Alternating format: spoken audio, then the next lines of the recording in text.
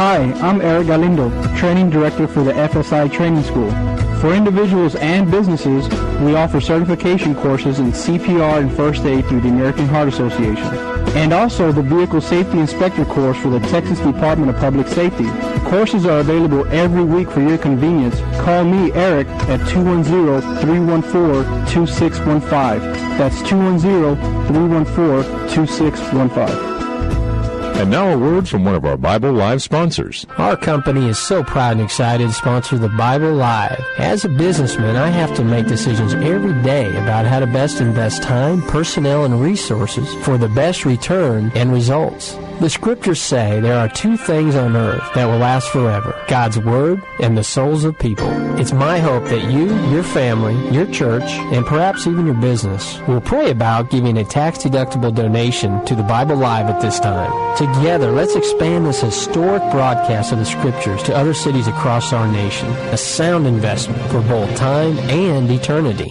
You can donate by credit card at the Bible Live website, www.thebiblelive.com, or mail your check for the Bible Live to P.O. Box 18888. That's P.O. Box 18888, San Antonio, Texas 78218. What makes Rose Cleaners the best in dry cleaning? They do my laundry the way I like it. The wonderful customer service. Personal quality. I have some things I like done with my clothes that I ask for, and it's always done. They do good work. I just love Rose Cleaners. Very excellent customer service, and they've made me very happy since I've been here. They've got friendly employees when you walk in, and they haven't lost any of my clothes in 19 years. Rose Cleaners, serving San Antonio for over 20 years. Welcome to the Bible Live Quiz Hour. It's time to test and grow your knowledge of the Bible, have fun, and win valuable prizes and resources for yourself, your family, your church, or favorite ministry. Here's how it works. Listen to the Bible Live Scripture Reading Program, weeknights at 8. Not a program about the Bible itself. Hear a 15 to 20-minute reading each weeknight. The entire Bible every year. Then on Sunday nights at 9, join us here for the Bible Live Quiz Hour. Soapy will ask questions from the past week's Bible Live leadings. You call in with the correct answers, and you win. It's just that simple. So get out your Bible, put on your thinking cap, and hit that speed dial. Because here's the host of the Bible Live, your Apache Indian scout through the book of books, Soapy Dollar.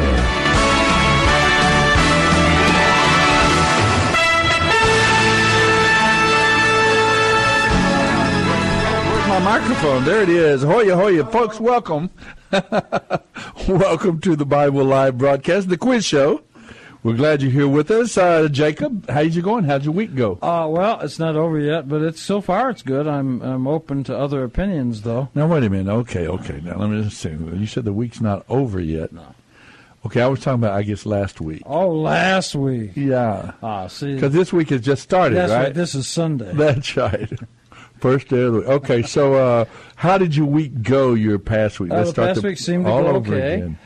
Hey, since you brought that up, may I segue? Certainly, why not? Okay, and it'll be interesting to me, and I hope others. Perhaps I doubt it, but anyway. Okay, well, I'm going to work. Anyway, here's what I did. This last week, I had the opportunity to this philosophy professor. Mm-hmm. His name is Michael McDowell.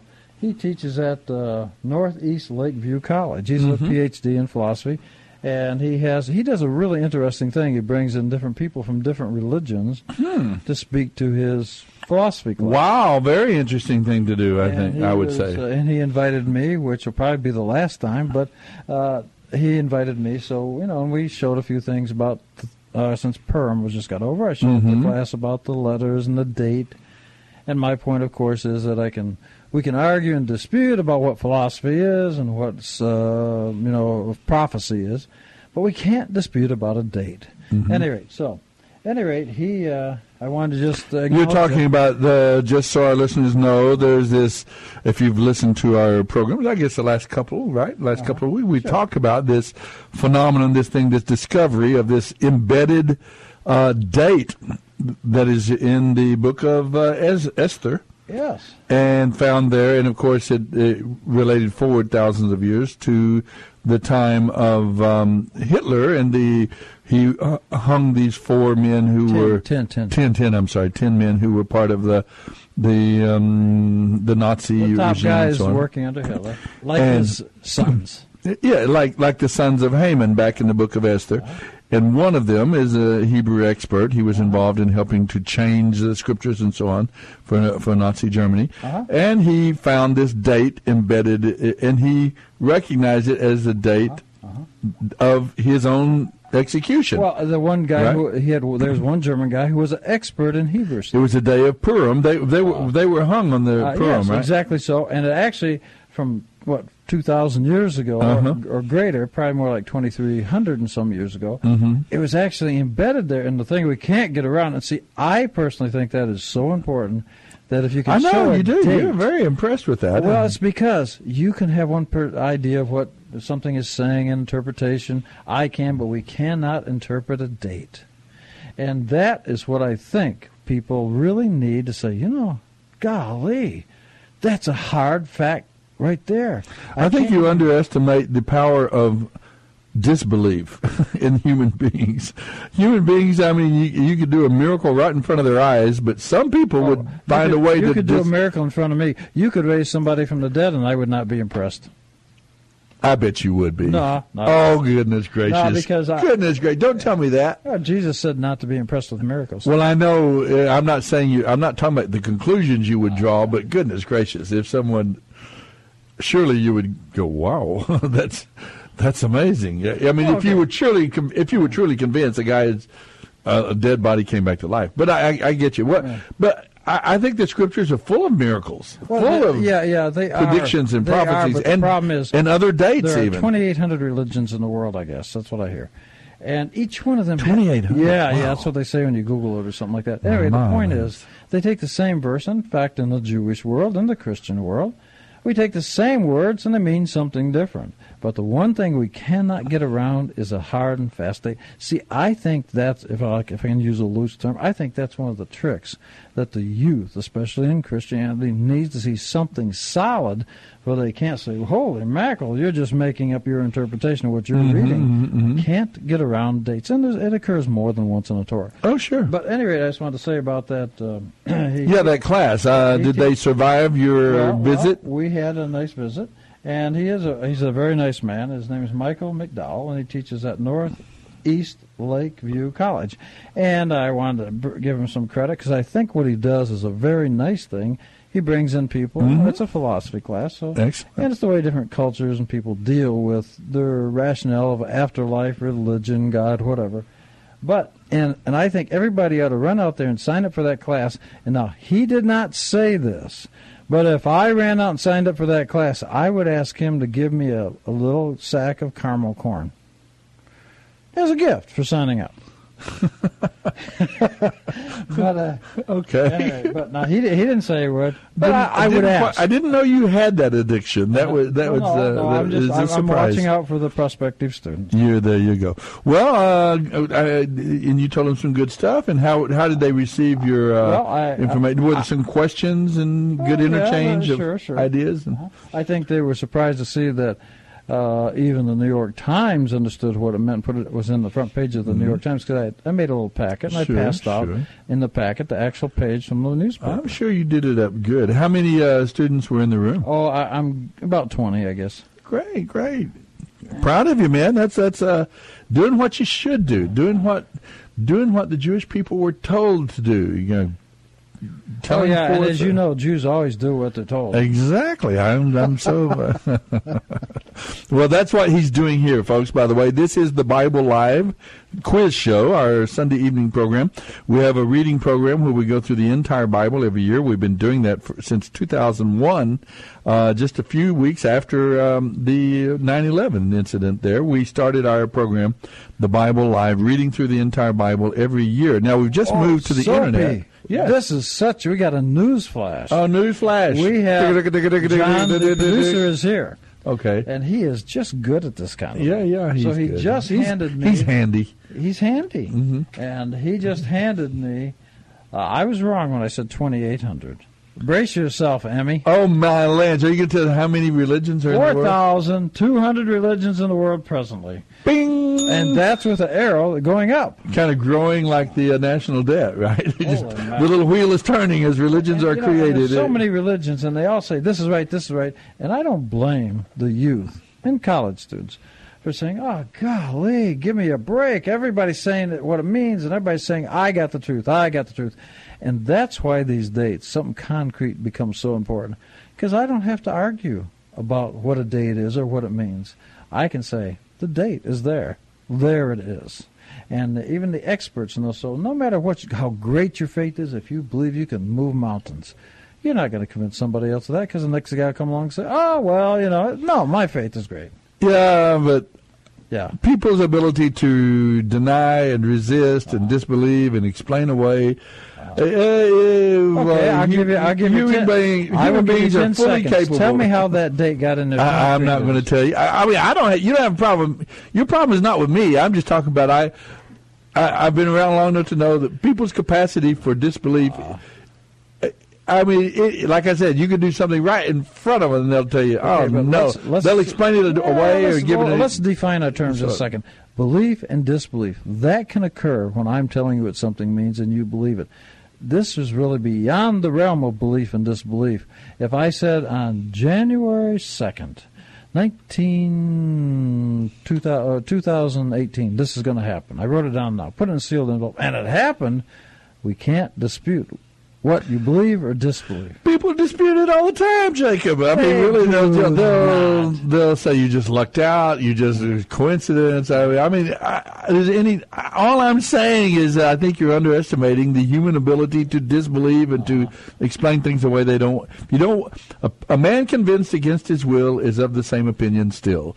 If they don't want to believe it, they'll find out in a number of ways. We'll just say John lucky guess. It was a lucky guess. Yeah, sure. That's what it was. Yeah, that's why. And it's sort of like when Matisse drew a circle. He's not going to turn loose at his. No, he drew a circle on the board when he wanted to take some art lessons from somebody.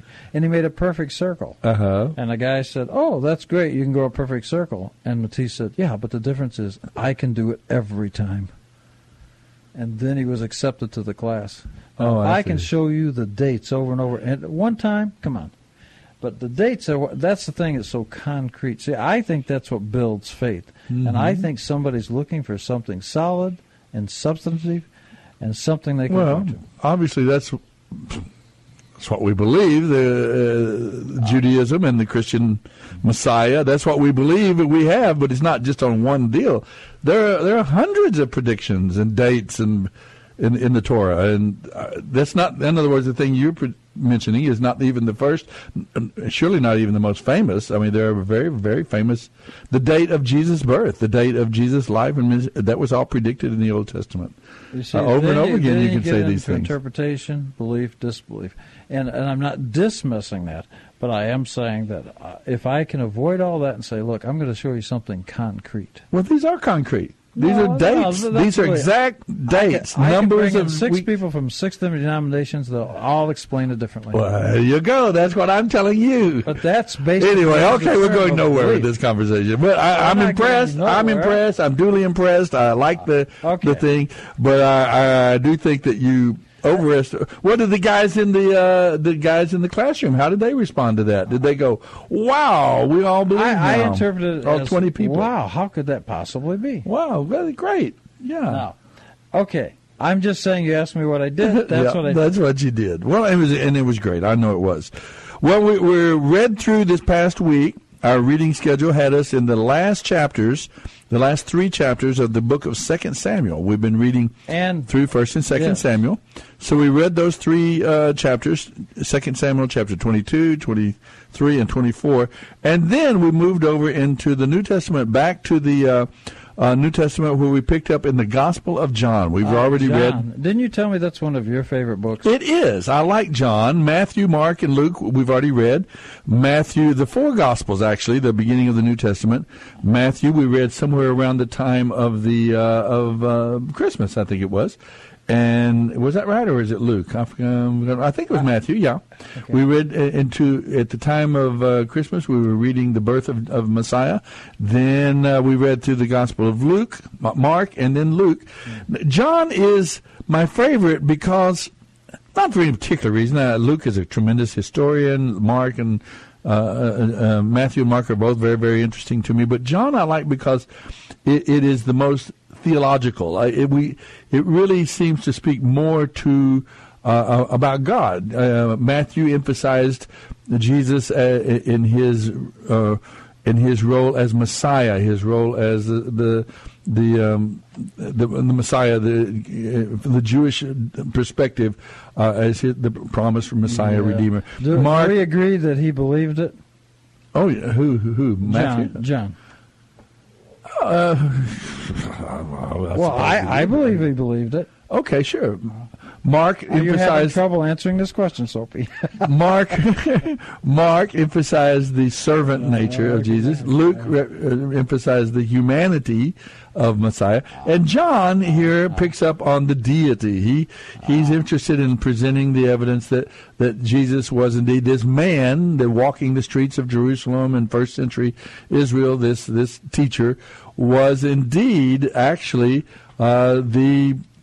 the eternal Son of God made flesh, the incarnate. So the incarnate Son of God. So he emphasizes that dimension, that aspect of Messiah's life and experience. And I find that very interesting. I've always wondered, how did that happen? How is it that God himself could humble to become truly, and not in some kind of fanciful sort of imaginary sense, but in genuinely, really, truly, a man, a tiny little fertilized egg on the wall of Mary's womb all through the gestation period until his time of birth, and blah blah blah. How could that be, and what must that have been like? So that to me is very fascinating. That's why I like Gospel of John, and I think it does a brilliant job of sharing that dimension of the life of Messiah. But anyway, we got into Gospel of John. We read chapters 1 through 9. Yeah. So we have all these questions lined up for you. Questions. Do we have questions? By the way, John, I've heard a story about. He was kind of bald, only had a few hairs on top of his head. Is that right? Yeah, and his son came up to the mother and said, "Hey, Mom, how come my dad only has a couple of hairs on top of his head?" And she said, "Well, that's because he thinks a lot. He's very smart and he thinks a lot." And then the boy looked and said, "Well, Mom, how come you have a full head of hair?" Oh my land! You're going to have every female in the listening audience giving you a call. His phone number, folks, is okay. Here we go. We're going to give you some questions from both the Psalms and the Proverbs. We read those as well from those books, and then I'll give you those questions, and then Jacob's going to give you some questions from those chapters of 2 Samuel. Yeah, I'm going to do one from Samuel because I want to get into John, your favorite book. All right, here we go. Psalm 66. And this is a question a lot of people ask. What is one reason that God allows us to be tempted and tested? Look at Psalm 66, verse 10. Some people ask, why are we tested? Why do we suffer? Why are there difficulties and so on? What is one reason that God might allow us to be tempted and for our faith to be tested? That's one reason, one question. Psalm 66:10. And then here's this question. Psalm 66 deals with this concept that I'm going to I'll just ask you the question straight out. God will not heed or attend to our prayers if we fail to do something. What is it? God will not heed or attend to our prayers if we fail to do what? What is it that it tells us in Psalm 66, verse 18? All right, that's two questions from the Psalms. Let me ask you one question from the book of Proverbs. It says in Proverbs chapter 8, verse 36, all who hate me love death. Who is me? The me of that sentence. All who hate me love death. Who am I? All right? You can answer that question. Give us a call, 340-9585. And was so 340-9585? 9585. Just want to make sure you I was writing it down. All right, from the book of 2 Samuel, Jacob has a question or what? A question or two? I have. Let's do one. Okay. Great. Well, okay. Which one? Well, we'll do your. Which one of these brilliant questions that I made? The ones that were drafted by you, of course. Okay. I wanted to be a little more subtle about that, but okay. That's about as subtle as I can get. Oh, okay. Anyway, you're number 3. 2 Samuel 23 contains a list of David's 30 mighty warriors. Actually, 37. Whose name is last? And you'll recognize the name, by the way. And this is a piece of the story that usually people don't have a working familiarity with the Bible. Is so shocked to find out this guy is listed there because they all know the story about him and his wife. 2 Samuel 23 contains a list of. Why are they called the 30 mighty warriors when there are actually 37? Do you have an answer to that? Well, you're reading a different Bible than I am. Mine says 37. Okay, all right. I don't know why we have David's 30. Is that in the context? 30 mighty warriors? Is that in a verse somewhere? Anyway, whose name is listed last? Okay, you can look at that. 2 Samuel and chapter 23. Somebody that everybody is familiar with about the story about him and his wife. We're thinking everybody is. Well, we'll see by the phone calls. But let's see, because this is a piece of the story that people really, unless they know, like an expert like you are, they would know that this guy appears somewhere else. This expert has a couple of questions about that myself. I'd like for you to... Okay, now let's go to John. Okay, go. I really want to discuss a couple things about John. Okay. And I want you to know... Besides why he had no hair? Yeah. I really want to say this, because I say this all the time, but I'd like to say it again. You know, I'm a great respecter of Christian scriptures and literature, and I am a really strong supporter of the Christian faith. Now, I also want to say that, however, when I read things, I read it from my paradigm of being a Jewish text. So I read it, I probably read the same words. But Jesus was a Jew, right? I mean... They still do claim him, and all the early writers, except Luke, I guess, he was a Gentile, but the others were Jewish. So I mean, it makes perfect sense. Yeah, and you know that Moses was a Jew too. I hear that. And did you know he talked just like Elvis Presley? Was that a snort? Did I snort? I did. That is funny. That was not a dismissive snort, audience. No, it wasn't. A chuckle. That wasn't. I never thought of Moses. He did. He came up to Pharaoh, since you said Jew. He came up to Pharaoh and said, Pharaoh, you can do anything but stay off of my subdued juice. Oh, my lands. Okay, let's go on. Okay, little Jewish humor there. I think. Very little, actually. Now, here we go. Why do you laugh when he says something, John? He doesn't laugh when I say things. Hey, John's a Gentile. He's on our side. Anyway, I don't know where that came from. You're number one. This is important. And you can give, and I would support 100% your interpretation from the Christian point of view. All right. But I am excited about sharing with you something from Jewish thought, Jewish history, about what this might mean from a different perspective. What I'm really interested in, I'll let you do that. You want to know the question? What I'm interested in is knowing what John meant. Okay. Yeah. Well, are you going to speak to that as well? I'll try. Okay, you're number one. John says the Word is God, existing before creation and creating everything that exists. Who is the Word? Chapter 1, verse 17. Now, I'd also like to go into this. You're number 5. All right. One religious leader, a Pharisee, had a secret. What were the Pharisees? Give our listeners that. Well, they were a quasi-religious, quasi-political group. And they were formed when the Jews could, by Roman law, this was later in the date, they could no longer have the Torah. So they would try to form rules. In the Hebrew, it's called building a fence. And they would build a fence around, because if I don't have the Torah, now there would be some copies that famous Jews had buried in the ground and hid. There is hope for What is that? Somebody's That's our music for our first segment break. Right. So the Pharisees were trying to teach the Torah as best they could, but since they didn't have it, they'd build a fence around the rules. And it was really man-made rules. In Hebrew, it's called halakha, which is rabbinical-type rules. Uh-huh. Okay.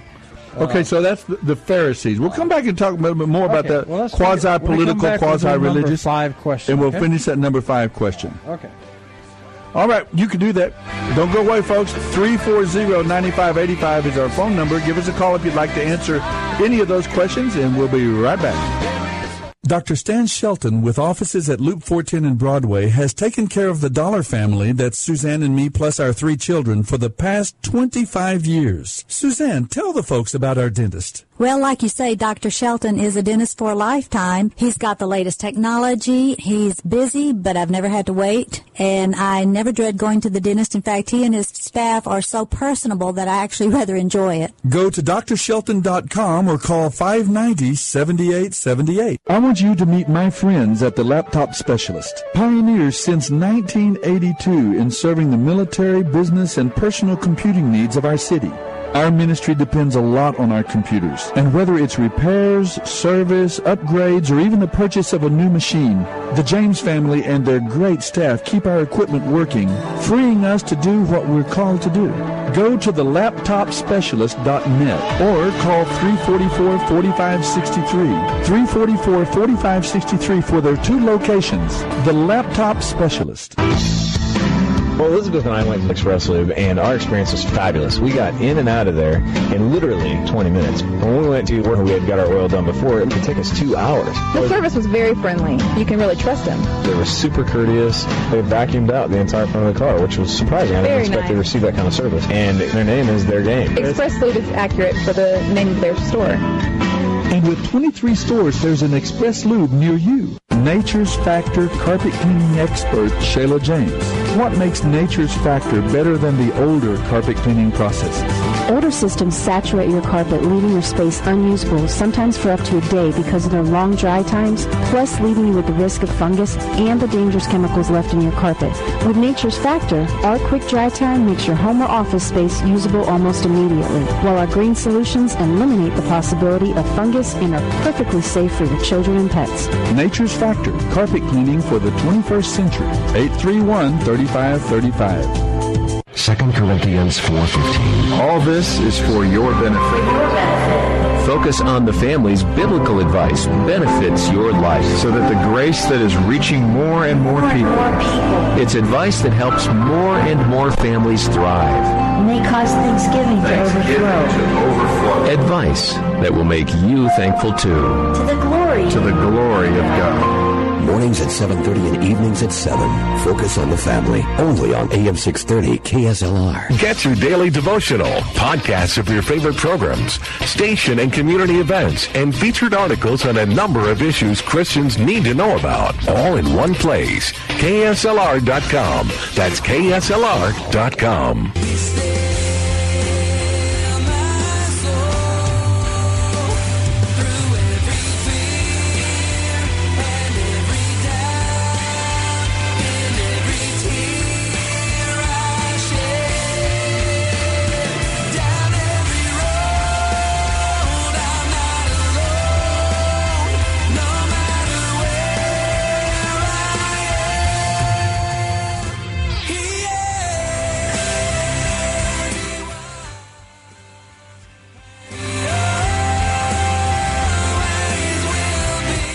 This is the Bible Live with Soapy Dollar.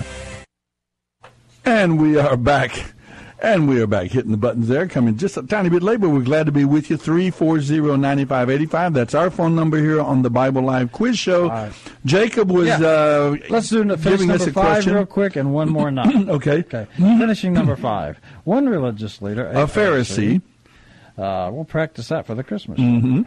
Had a secret late one night visit. He had a visit with Jesus. And He had a secret late night visit. Oh, that is. That's what it was. Oh, he had a secret late night visit. What's that buzzing around your head? I don't know. You okay? Okay. He had a secret late night visit with Jesus and became a sympathizer.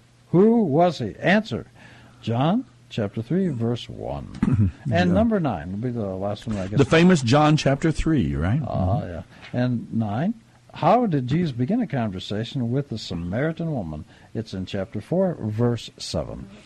I love that story of the Samaritan woman. That's to me, it's kind of it's a sweet story of Messiah breaking some barriers, it seems like. And well, we're going to read it from the Greek. We're going to read it from the Greek and see what it really says. All right. Well, I'll be glad to do that and glad to hear your comments. You can give us a call, folks. How did Jesus begin the conversation with this Samaritan woman from the little village? I won't give you the name because it's another one of our questions. He met her at midday at a well, and it's called the famous story of the woman at the well. So how did he begin the conversation with her? And I'll tell you a little thing. I think it's a principle that we can use when we talk to people in general. If we are interested as believers, as Christian believers, in having a witness and being able to share with people about our faith and about the redemptive plan of the Lord, the gospel, then it's a good lesson for us. How did Jesus do it? Because he ends up sharing the truth about himself and so on with this woman. And how did he begin the conversation? All right? John chapter 4, verse 7. And I'm very interested in that John chapter. A lot of folks don't realize that John chapter 3 is a long. He's got 36 verses in it.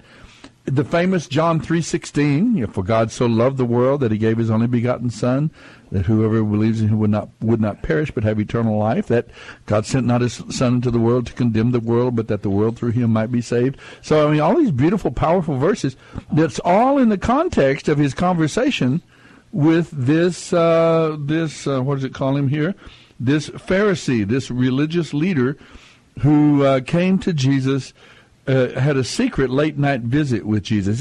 Do you interpret it that way too, Jacob? Does it look like he came to him late at night, and in other words, he was kind of not wanting to be out in the open about his curiosity, or he became a sympathizer, or kind of I think, factually speaking, we have to accept it at that. He did see, okay.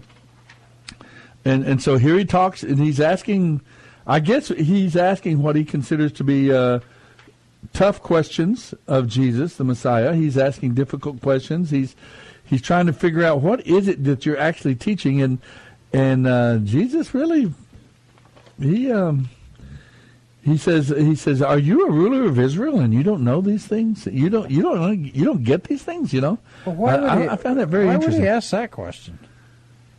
Well, because I think he was just. He seemed to be genuinely amazed, or maybe it was just being a little sarcastic. Are you? And you don't get. No, or was he really surprised that he? I was thinking he's saying, you're a ruler of Israel, because that is such common Jewish thought. I think he's saying, how in the world did you get to be a ruler? You don't know what you're talking about, and you're a ruler. Okay. And I get it. I know why. Because I've been around you a lot. I've been listening to you. That makes sense. What we know of the religious world in which Jesus moved and lived, they were under, of course, politically, militarily, they were under the dictatorship of the tyranny of the Roman Caesar and the Roman government, the Roman military, right. And that dictatorship they had forced a lot of compromise on the Jewish people, on the religious system in particular. They had assigned their own high priest, I guess, Caiaphas and so on, and they had forced the people to accept, I suppose, non-Levites into the priesthood. They were non-Levites. Okay. And if you know the laws of God, they had to be Levites. So obviously they were buying and selling the offices. And they were paying Herod for the offices. There's a tremendous amount of corruption in the temple, in the religious system of that era, and politically in the community at large. Let's not just blame some of the guys like Caiaphas.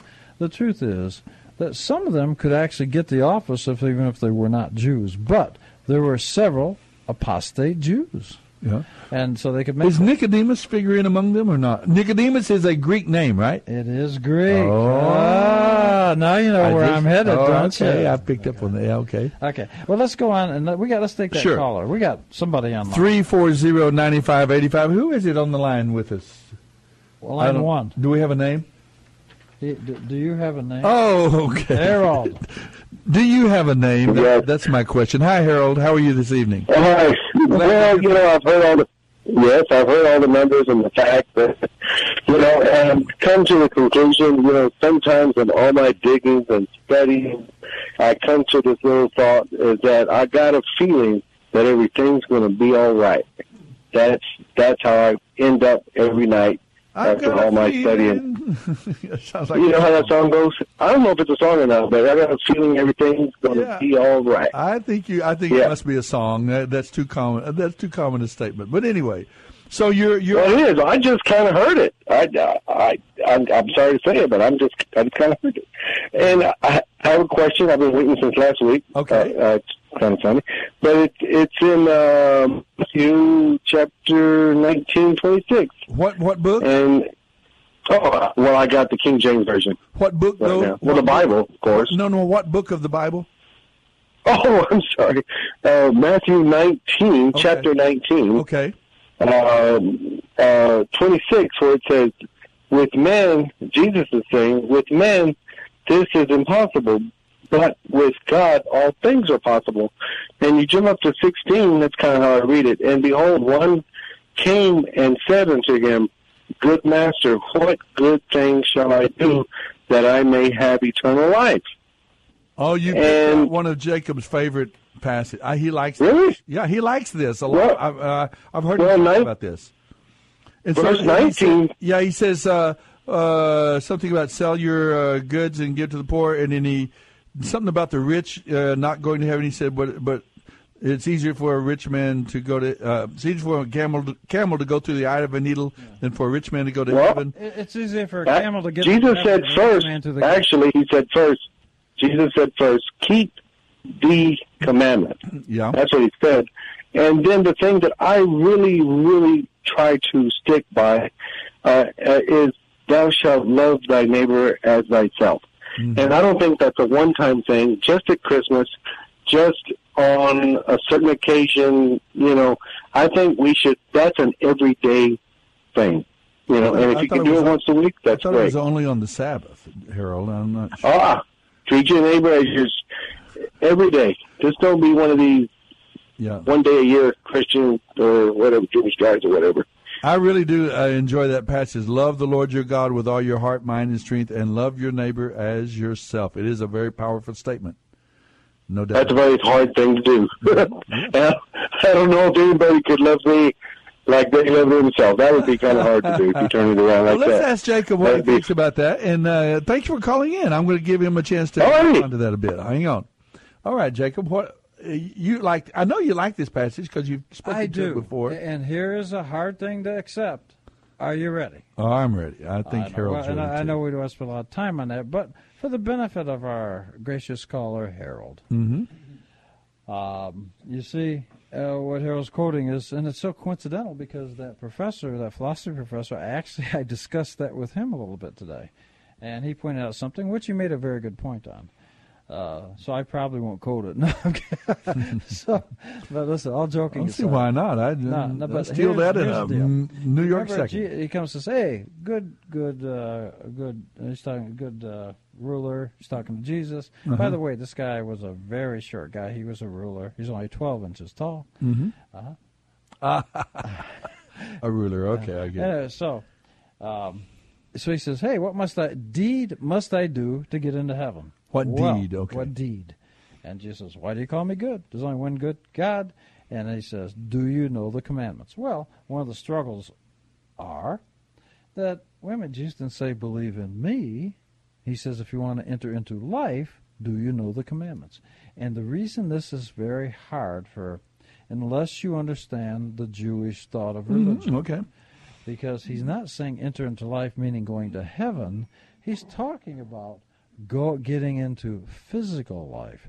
There's two parts to the covenant. Israel's side of the covenant, God's side of the covenant. The Jews, in their beliefs, go to heaven. Not by works, not by deeds. So when he says to Jesus, he says, what deed must I do? That's a blasphemous statement. Everybody, picture it like it's a stage play. Everybody knew, the Jews knew, I don't have to do deeds. It's un-Jewish to think you do deeds to get to heaven. It's just two parts of the covenant. God made a promise. He handles his side. He's going to give you Israel. He's going to give you heaven. That's a given. So Jesus says, well, do you know you want to enter into life? Then do your side of the covenant. In other words, enter into the life by keeping your part of the deal, your side of the covenant. Don't worry about getting to heaven. You're going to heaven. God takes care of that. That's already been promised. So, I know that's a different thought, especially in the Christian world. But of course it is. Of course it is. But he actually says, what must I have eternal life? And then he says, what deed? That, in the Jewish thought, back then, even now, is an absolute contradiction in terms. Because you don't do good deeds in religion, in Judaism, to get to heaven. Did Jesus answer the question? Yes. He says, if you want to enter into life, do you know the commandments? But did Jesus answer the questions of how do you get eternal life? Yes. And it comes up. He actually answers when it says, oh gosh, I haven't got it open to it, but yeah, it's when he says the disciples say, well, gosh, who can be saved? Jesus' answer is... Were they asking saved in the terms of eternal life or in the terms you're talking about? Eternal life. Okay. And he said, who can be saved? Jesus' answer is, anything is impossible with man, i.e., you can't do a deed, you can't work your way to heaven. It's impossible with man. Then he says, but with God all things are possible. Then he's referring to the other side of the covenant that God promised Israel. So he's saying, well, what can we do to be saved? Eternal life. And Jesus' answer is, it's impossible for man. There's no deeds that you can do. Judaism never taught that. And he said, but with God, all things are possible. God on his side of the covenant with Israel, he'll get you to heaven.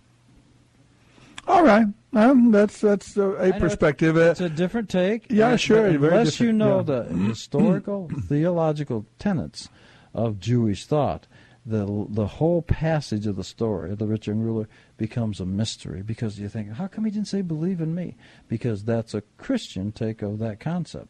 But if you understand that the rich young ruler, and then he comes back and he says, and Jesus says, hey, do these commandments. And he says, which ones? And Jesus names, I think, 6. And he doesn't name the first 4 about God. And then he says, and the guy says, the rich young ruler says, oh, I've done those. But what am I lacking? Now, that's not a dumb question by a guy that doesn't understand. That's a challenge. He says, hey, look, I stole this property, and if I've been promised heaven by God, because I'm in Israel, then what difference does it make if I return this stolen property? What am I lacking? I'm getting to heaven anyway. That's the conversation that's going on.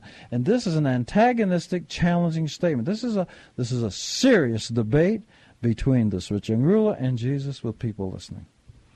And the rich young ruler goes away sad, it says? Yes, because he's not giving up the gifts, the stuff that he stole. Because, see, I'm going to explain. Technically, he's a thief. How do we know he's a thief? Because Jesus states the law of God.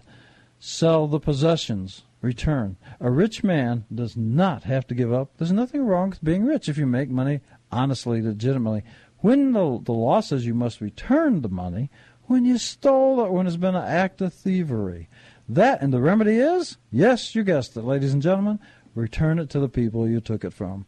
So he was stealing from temple. At that time, the Romans were requiring the Jews to live on like 14 Jews to an acre. The only people in Israel that were rich or rulers, because they were conquered by Herod and by the Romans, was people that could, work at the temple. And they took a little bit of vicarage for themselves by the donations to the temple. They gave some to Rome. And Herod took his cut. And the guys at the temple, they made their money by pocketing a little bit of themselves. So they're thieves. They're stealing from God.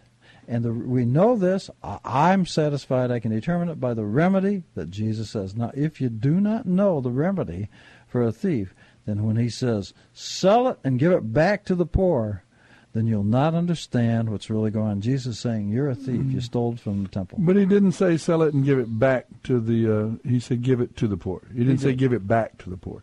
But okay. Oh, yeah, there's a lot of reading into the text. You're exactly right. Well, I'll tell you, you can challenge me and you can check it. I'm not going to challenge you at all. Exodus chapter 22 will give you, verse 3 and 4 will absolutely say what I'm saying. No, I don't have a problem with it in a sense. I know. It's an awful lot of it's an awful lot of reading into that actually kind of changes the whole sense, the whole story, the normal story that we would just read and go, it makes it makes sense just even on just read through it quickly. Yeah. It makes sense on that level. Right. I've never really had a difficulty with it, but I'm interested. Well, and I will tell you, it's so coincidental because I actually had this conversation with that philosophy professor for a few minutes today. Are you talking about this very same passage? Yes. How about that? Isn't that interesting? That is very interesting. So, maybe Harold was listening. Not coincidental. But when he says, "What am I lacking?" Yeah. Well, what you're lacking is you got stolen stuff. You're not entering into physical life by keeping your side of the covenant. Well, now, isn't this the passage where Jesus talks about you should love? He asked him what the greatest commandment, or is this the one? He says, "Love the Lord your God with all your heart, mind, and strength, and your neighbors." No, I thought Harold was bringing that up as part of that he context. May have, but no, I don't believe that's in this passage. Okay, all right. Well, okay, you can give love us a your call. neighbor as yourself. Yeah. But I think that's actually the 10th commandment. Because how would you love your neighbor as yourself? Because the 10th commandment says you shall not covet. If you love your neighbor as yourself, you're not coveting because you're as happy for them to have a blessing as you are for you to have the blessing. So you're not coveting. I like that a lot. There's a whole lot of coveting going on in our society. There's a lot of racial and economic jealousy, and we begrudge people who are doing well, and we think all rich people are.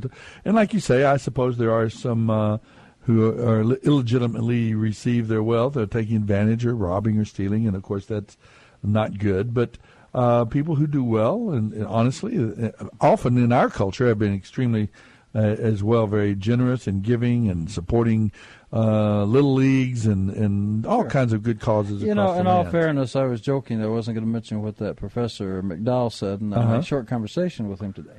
But he brought up something good, and I'll tell you what it is. Because the law is, if you have the money, you pay it back. And you do to yourself what you did to somebody else, you got to pay double. But if you don't have it, then you have to work off the part that you can't pay. And that's why Jesus says, sell your goods, your possessions, give them to the poor, and come follow me. Now, if, in the Christian reading, if Jesus is God or Son of God, then he's saying you've been stealing from me, if you like that Christian take, and come work for me. Now, that's what the professor quoted, and I thought it was a really, really a nice take. I take it a little differently, but that's okay. And as I say, I approach this from a different paradigm as perhaps a Christian reader might. That doesn't make me right or wrong, but I do. I'm being honest. I approach it a little differently. Well, that's all right. We can handle it. We can hear it and go to the scriptures and let them inform us. Okay, let me run through these questions from Psalm 66. What is one reason that God allows us to be tempted and tested? Look at Psalm 66, verse 10. What is one reason? Maybe you've wondered, why does God let me have to go through this? Why am I being tempted? Why am my faith is being tested? Things aren't going really well, and something's happening. Why does that sometimes happen? You can also look in the book of James. I think James kind of informs himself from this passage in Psalms. But what is one reason that God allows us to be tempted and tested? Psalm 66:10.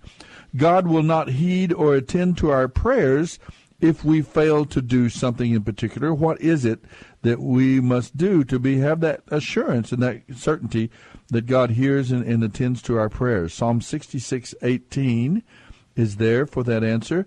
And then this question from Proverbs chapter 8. All who hate me love death. Who is me in that sentence? All who hate me love death. Who am I? And then from the book of 2 Samuel, in chapter 23 of the book of 2 Samuel, which is the second to the last chapter, there is a list of David's mighty warriors. And to me, this is real fascinating because one aspect of David, this very unique individual, David, this king of Israel and so on, the shepherd king, and we talked extensively about David last week as what was he, the 8th child of Jesse? I believe that's correct. Okay, the youngest of the tribe of the clan there, and so on. A very unusual, gifted, musical, great warrior. And one other thing about David clearly was that he was a great leader of men. He seemed to be a man's man. Men flocked around him. They followed him loyally. He seemed to have a real ability to touch. He probably liked to hunt and fish and do manly things, And I'm guessing, but David gathered this group of mighty warriors. And one of the great secrets of his success is these men he gathered around himself, and they were truly a great list of men. They were great warriors. And the last one is very surprising, though, in a way, and that's our question: who is the last warrior listed in 2 Samuel chapter 23, whose name is last in that list of David's warriors? And then we can talk about a little bit about maybe why it's so unusual that his name would be on the list. Okay, and then from the Gospel of John, Jacob has pointed out these 3 questions. Actually, I picked 3 excellent questions that you wrote. Okay, the Apostle John says that the Word is God. In the beginning was the Word, and the Word was with God and was God. The same was in the beginning with God. He created everything that exists, and without him was not anything created that was created, and so on and so on. And who is this Word? In the beginning was the Word. Who is this referring to? And you can look in John chapter 1, verse 14, or John chapter 1, verse 17, to find the answer. Who is the Word that God is that John is referring to? And then in chapter 3 of the Gospel of John, the famous John chapter 3, one religious leader, a Pharisee, and this is a quasi-religious or political group, and you're along the Pharisees, the Sadducees, and there was another group, I've forgotten the name of them. Herodians? The Herodians. I guess there were several. There was Essenes and a few others. Okay. These groups that existed in the culture, in the society there in first century Israel.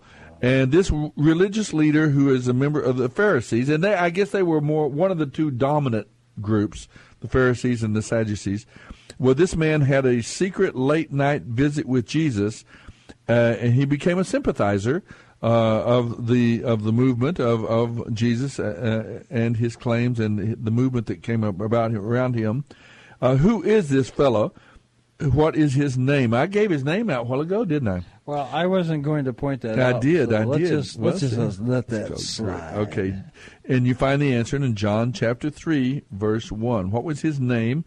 And I told you a while ago, it's a Greek name, so that should help out. Isn't that interesting? How did Jesus begin the conversation with the Samaritan woman in John chapter 4?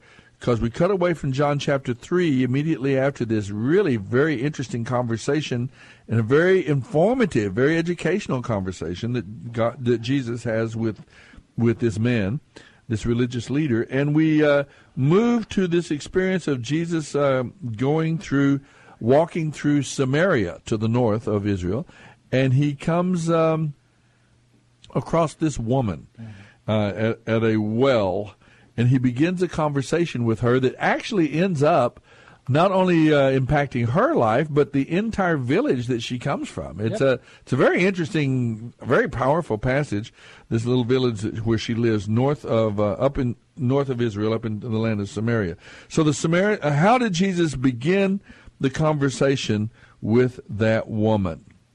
Okay, you look in chapter 4, verse 7. And I'm not looking for the deeper meaning of the deeper meaning. That I'm just saying in that. As the text is written, that Jewish stuff. No, not really. I don't mind the Jewish stuff, but I'm just saying, as the text is written there, I just don't want folks to think that you have to come up with something really extremely profound. Just look at the text, and it says, how he opened the conversation. Well, we won't reject it if they come up with profound. No. If you can be as profound as you want, and we would be glad to hear from you. Yeah, confounded as you want.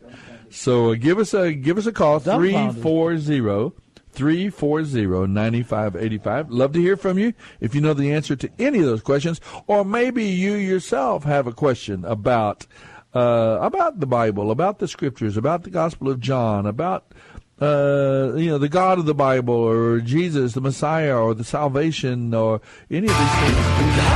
Maybe you have a question that you'd like to bring to us, and or a thought about the Scriptures you'd like to share with us. We'd love to hear from you.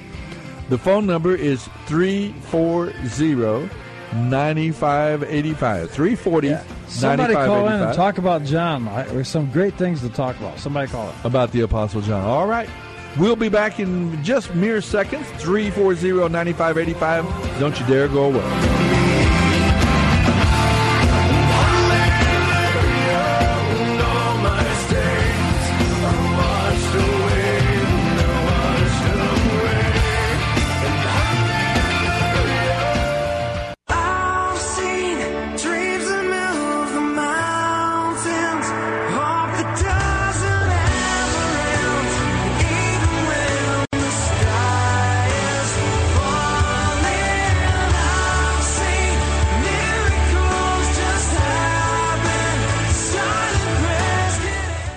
This is the Bible Live with Soapy Dollar.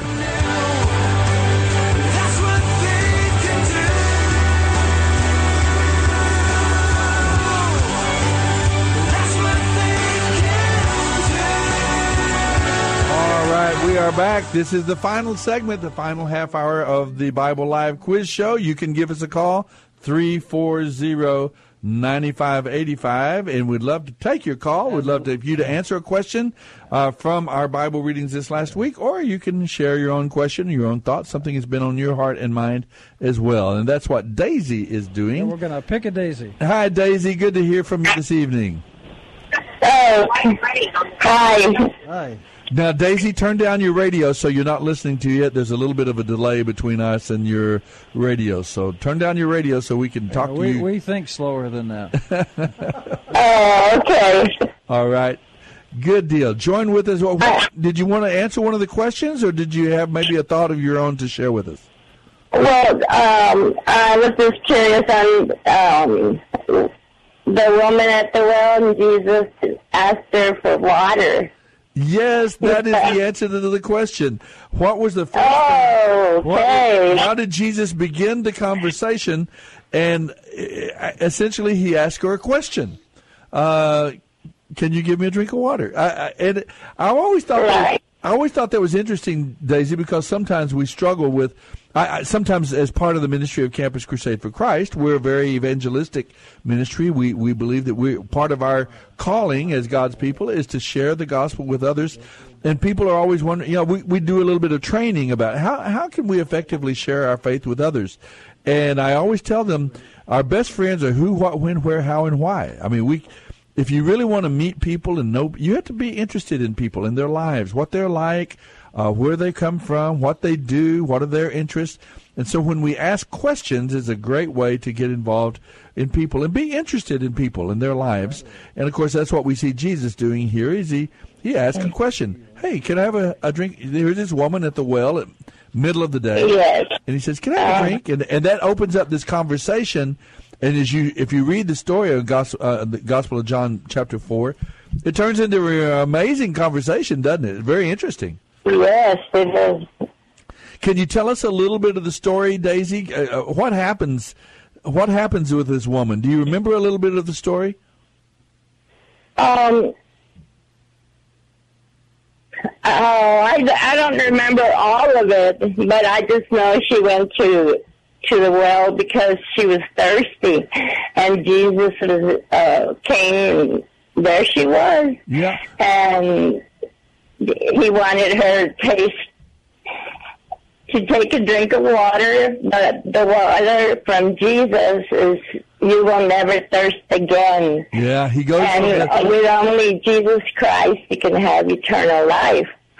That's a wonderful transition he makes from from talking about physical things, a drink of water out of the well, and he transitions to spiritual things with that phrase. You know, you can give me a drink of water here, but I can give you water that if you drink it, you'll never thirst again. And so he transitions to spiritual matters, and that's one of the, in terms of witnessing, that's when we witness to other people about our faith, that's one of the key things is how do we change from talking about the weather, football, you know, the Spurs, how do we change from talking about how do we move and transition to spiritual matters? And Jesus shows us here, he talks about water, and he says, hey, I can give you water you'll never thirst again, and so on. It's a very interesting story. I'm kind of interested in Jacob's take on that particular conversation. What we have is this woman at midday. Now, a lot of people conjecture that she was an immoral woman because she was going. Usually women didn't go out to get water at the well in the middle of the day, in the heat of the day. They usually went early in the morning or maybe in the evening. And so there's been some conjecture that she was there because she was pretty much ostracized by a polite society of her little town. And so, and we find out that I think she has 4 or 5 husbands, and Jesus said the man you're living with now is not your husband, and so on. So he kind of reveals some things about her, but she really seems to be a God-seeking person, someone who, behind the facade and underneath all the tough, background, all that, she says, she's one who's interested in spiritual things and desires God.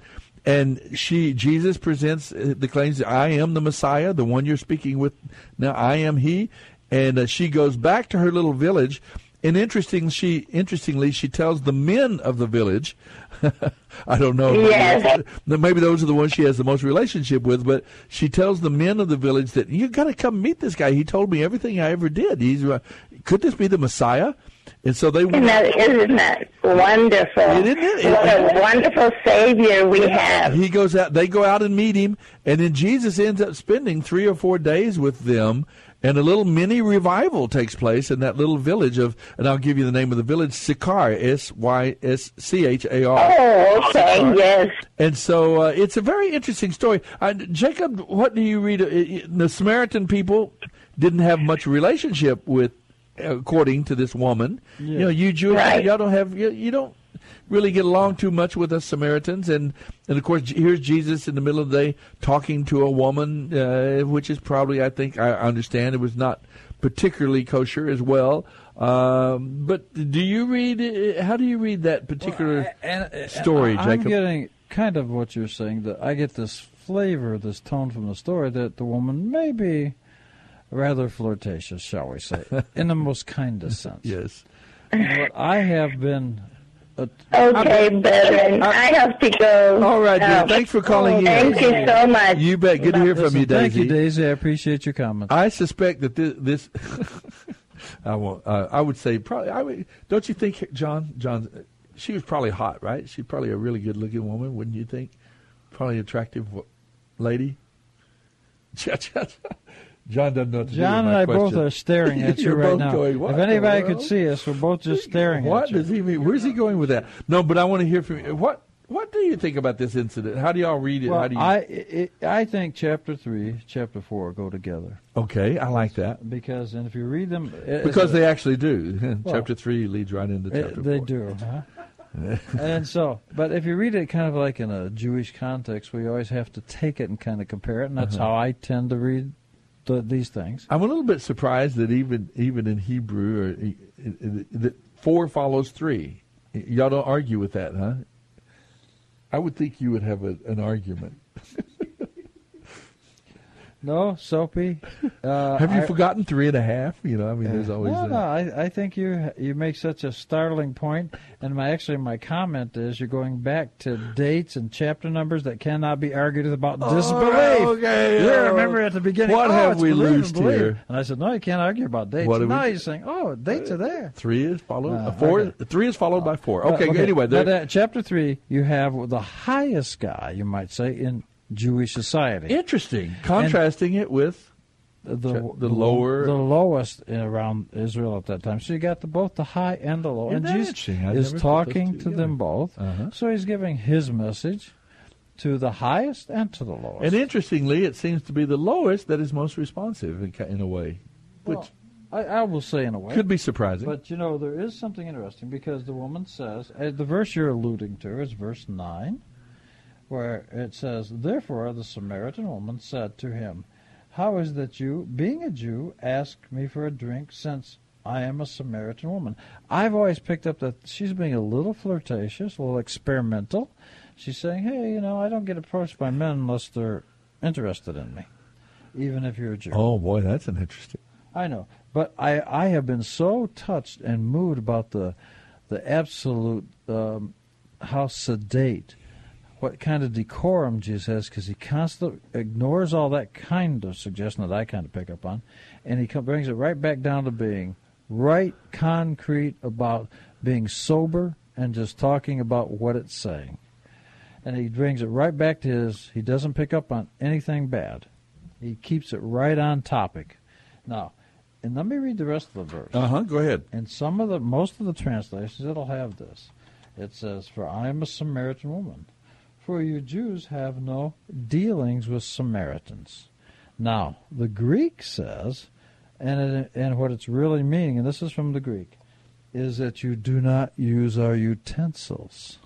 In other words, the Jews were keeping kosher, so the cup has to be kosher.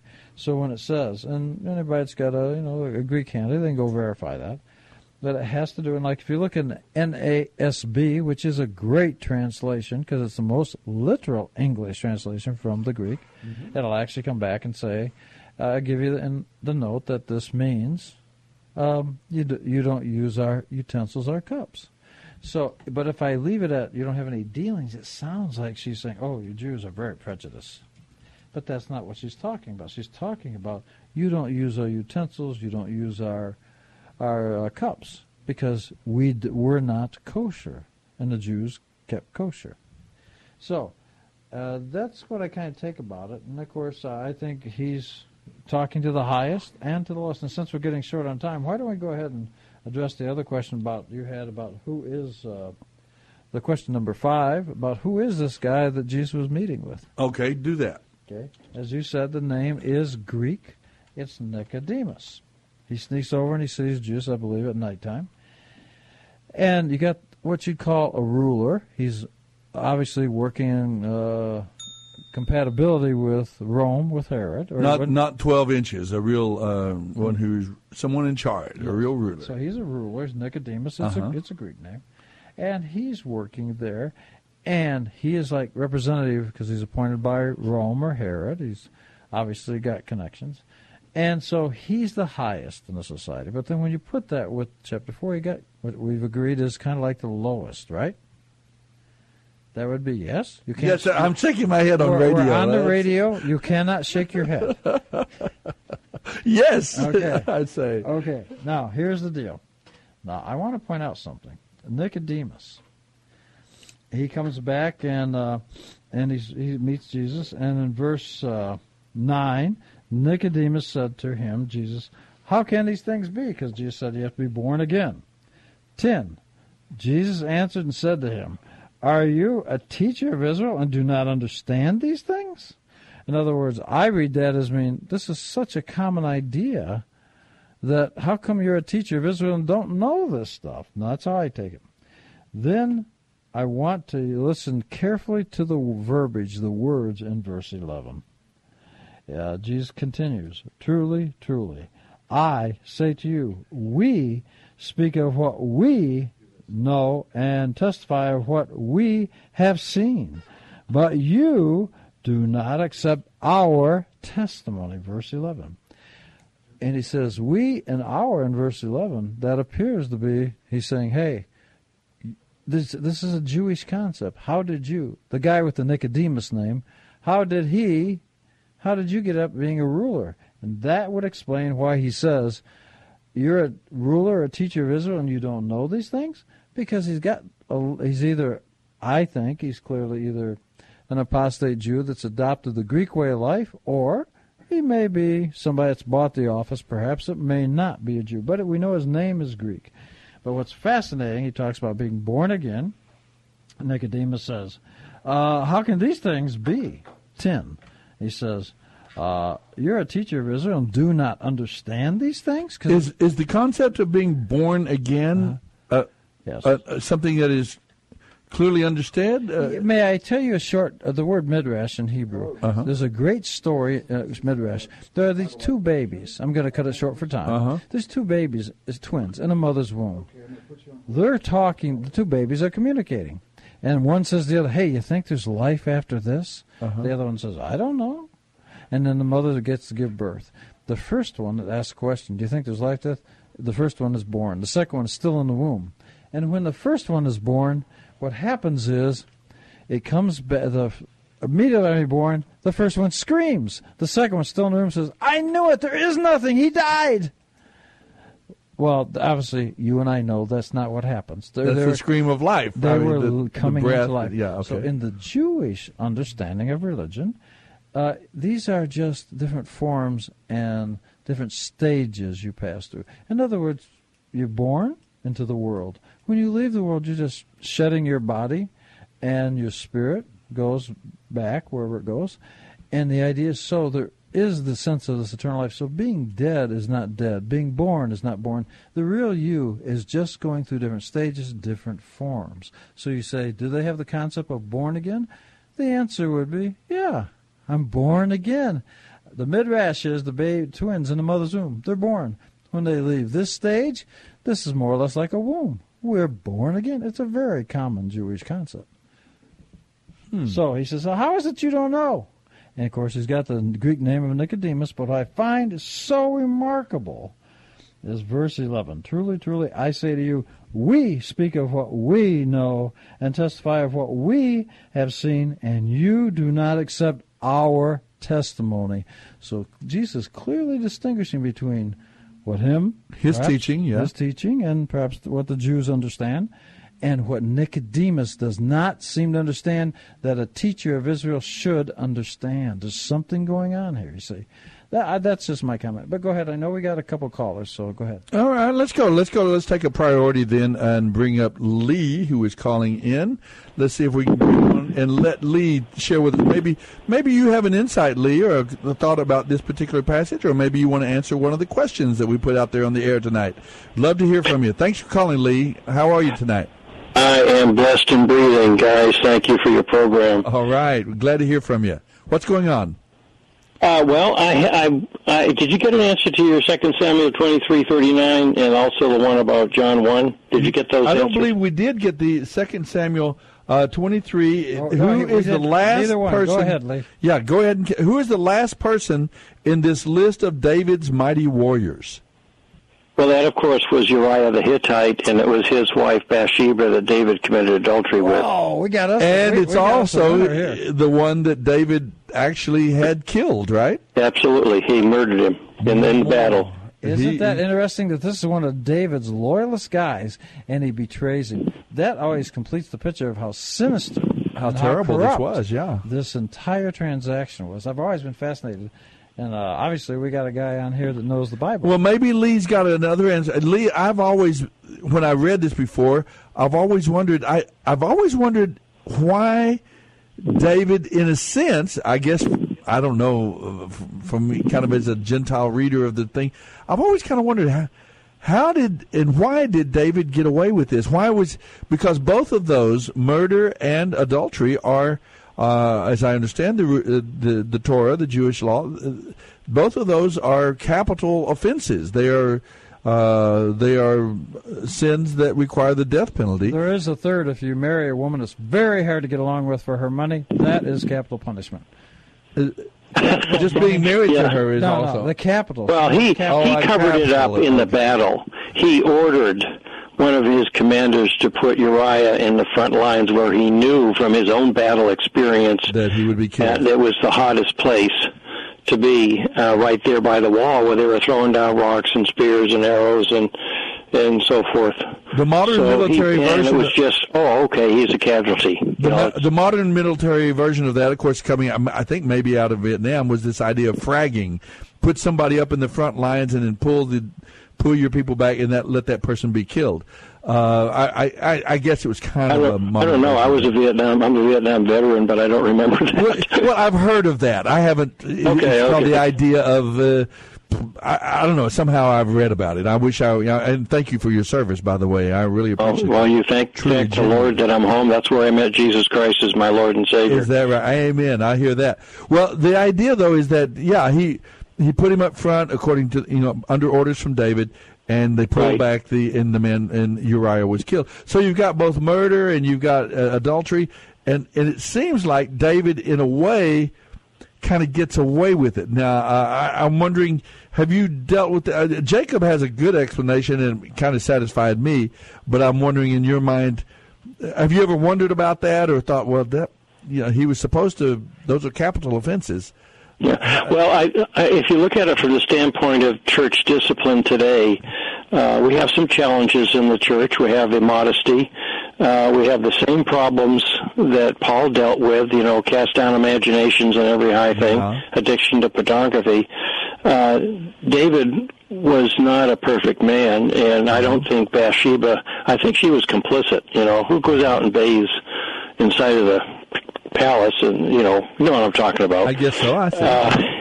I just think too. You think maybe that was a mitigating factor in that, right? And of course, it took Nathan to. I'm sure that David's conscience was bothering him. Mm-hmm. That's the way Romans 1 goes. For a full year, he thought maybe he had gotten away with it, but then Nathan reveals and said, "You're the man. You did this." Yeah. Okay. Do you want me to answer that one about the word in John 1, or do you want that me would to be leave great. it? Yeah. Who is? Does John reveal who he's talking about? Well, can I cheat and go to Revelation 19:13? Love to hear it. And Jacob. He is clothed in a vesture, a robe dipped in blood, and the name by which he is called is the Word of God.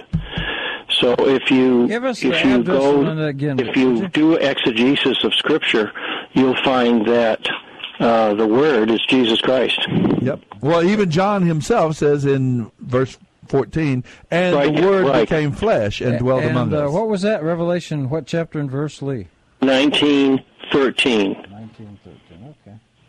Okay. Well, he loves that sort of thing, comparing passage with passage. And well, that's what the Bible speaks to it. Sure.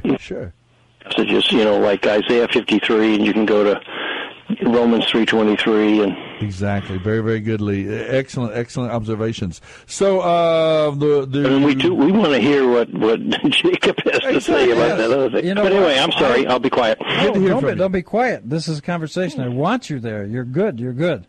Listen. Well, that's the Lord has helped me there. Okay, so we'll give him help too. Congratulations. Anyway, but the point is, in ancient teaching in Hebrew, because it says the Word in John beginning, it says he was the Word is with God, and the Word was God, right? Same as in the beginning with God. All things were made by Him. What's fascinating to me is that in the ancient Hebrew, there is the story. It goes like this. And I'm going to use. Is this from Genesis or? No, I'll just teach you. Okay. So it's anthropomorphic.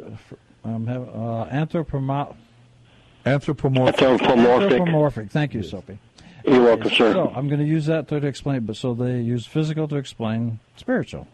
So when God spoke the word into being, what happened is they tell the story. Spoke the world into being, okay. Mm-hmm. The world into being, yes. Mm-hmm. And the air in his lungs, and I'm speaking as a human being. Anthropomorphism. Anthropomorphic, yes, thank you. The air in God's lungs. Yes, so before the air left his lungs, just like when I'm talking, before I speak, the air is in my lungs. So it is part of me. And the old Jewish teaching was the air was part of him. And then you have to use air, and then the words are formed in the mouth, and the air brings it out into the world. Once my words leave me, my words, my breath, my air is no longer part of me. It's separate from me, and it's out here in the world. It now is living, you might say. But it's an expression of you. Yes, so what it is. And I have often found it fascinating that ancient Jewish teaching is almost this line, because the air, and the lines they actually use is that it was part of God, it was God, and he spoke it, And after he spoke it, it was with God. I mean, it's almost the same language. And that has always impressed me. Can I add one other quick verse for you? Love to hear it. On that whole issue. For Hebrews 11:2, for by it the people of old received their commendation. By faith we understand that the universe was created by the word of God, so that what is seen was not made out of things that are visible. And if you connect that with Colossians, you'll see the evidence that the Bible speaks heavily that Christ is our creator. And he is the Word of God. Excellent. Yeah, Colossians is beautiful on that particular. There's these great worship passage that talks about Messiah and his co-equal of the Father, and so on and so on. And because of that, we are complete in him because of his redemptive plan and what he's done for us. Yeah, it's all runs together so beautifully as passage explains passage. There's a consistency throughout of this wonderful message, Old and New Testament. Amen. Yeah, that's Colossians 1:16, by the way, is the cross-reference on that. And you know what? What's fascinating to me, and a lot of this may be a kind of an unusual idea, but as passionate and as loving of Jesus as a devout Christian is, the Jews have the idea that the words from God were part of God.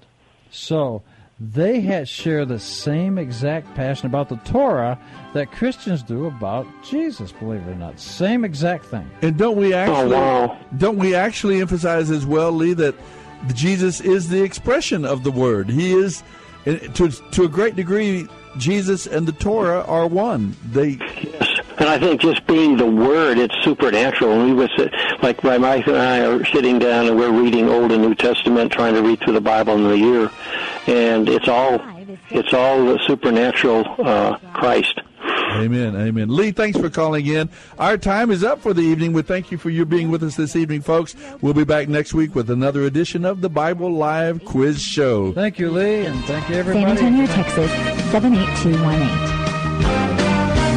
Hear the entire Bible every year on the Bible Live, weeknights at 9:30 on this great station. Then join SOAPY every Sunday evening at 9 o'clock for fun, inspiration, and valuable prizes on the Bible Live Quiz Show. Visit our website, BibleLive.com. That's BibleLive.com for more information about SOAPY and the Bible Live broadcast. You may also order materials at the website and make tax-deductible donations to help Crew Military minister to our military personnel and broadcast the entire Bible every year to America and the world.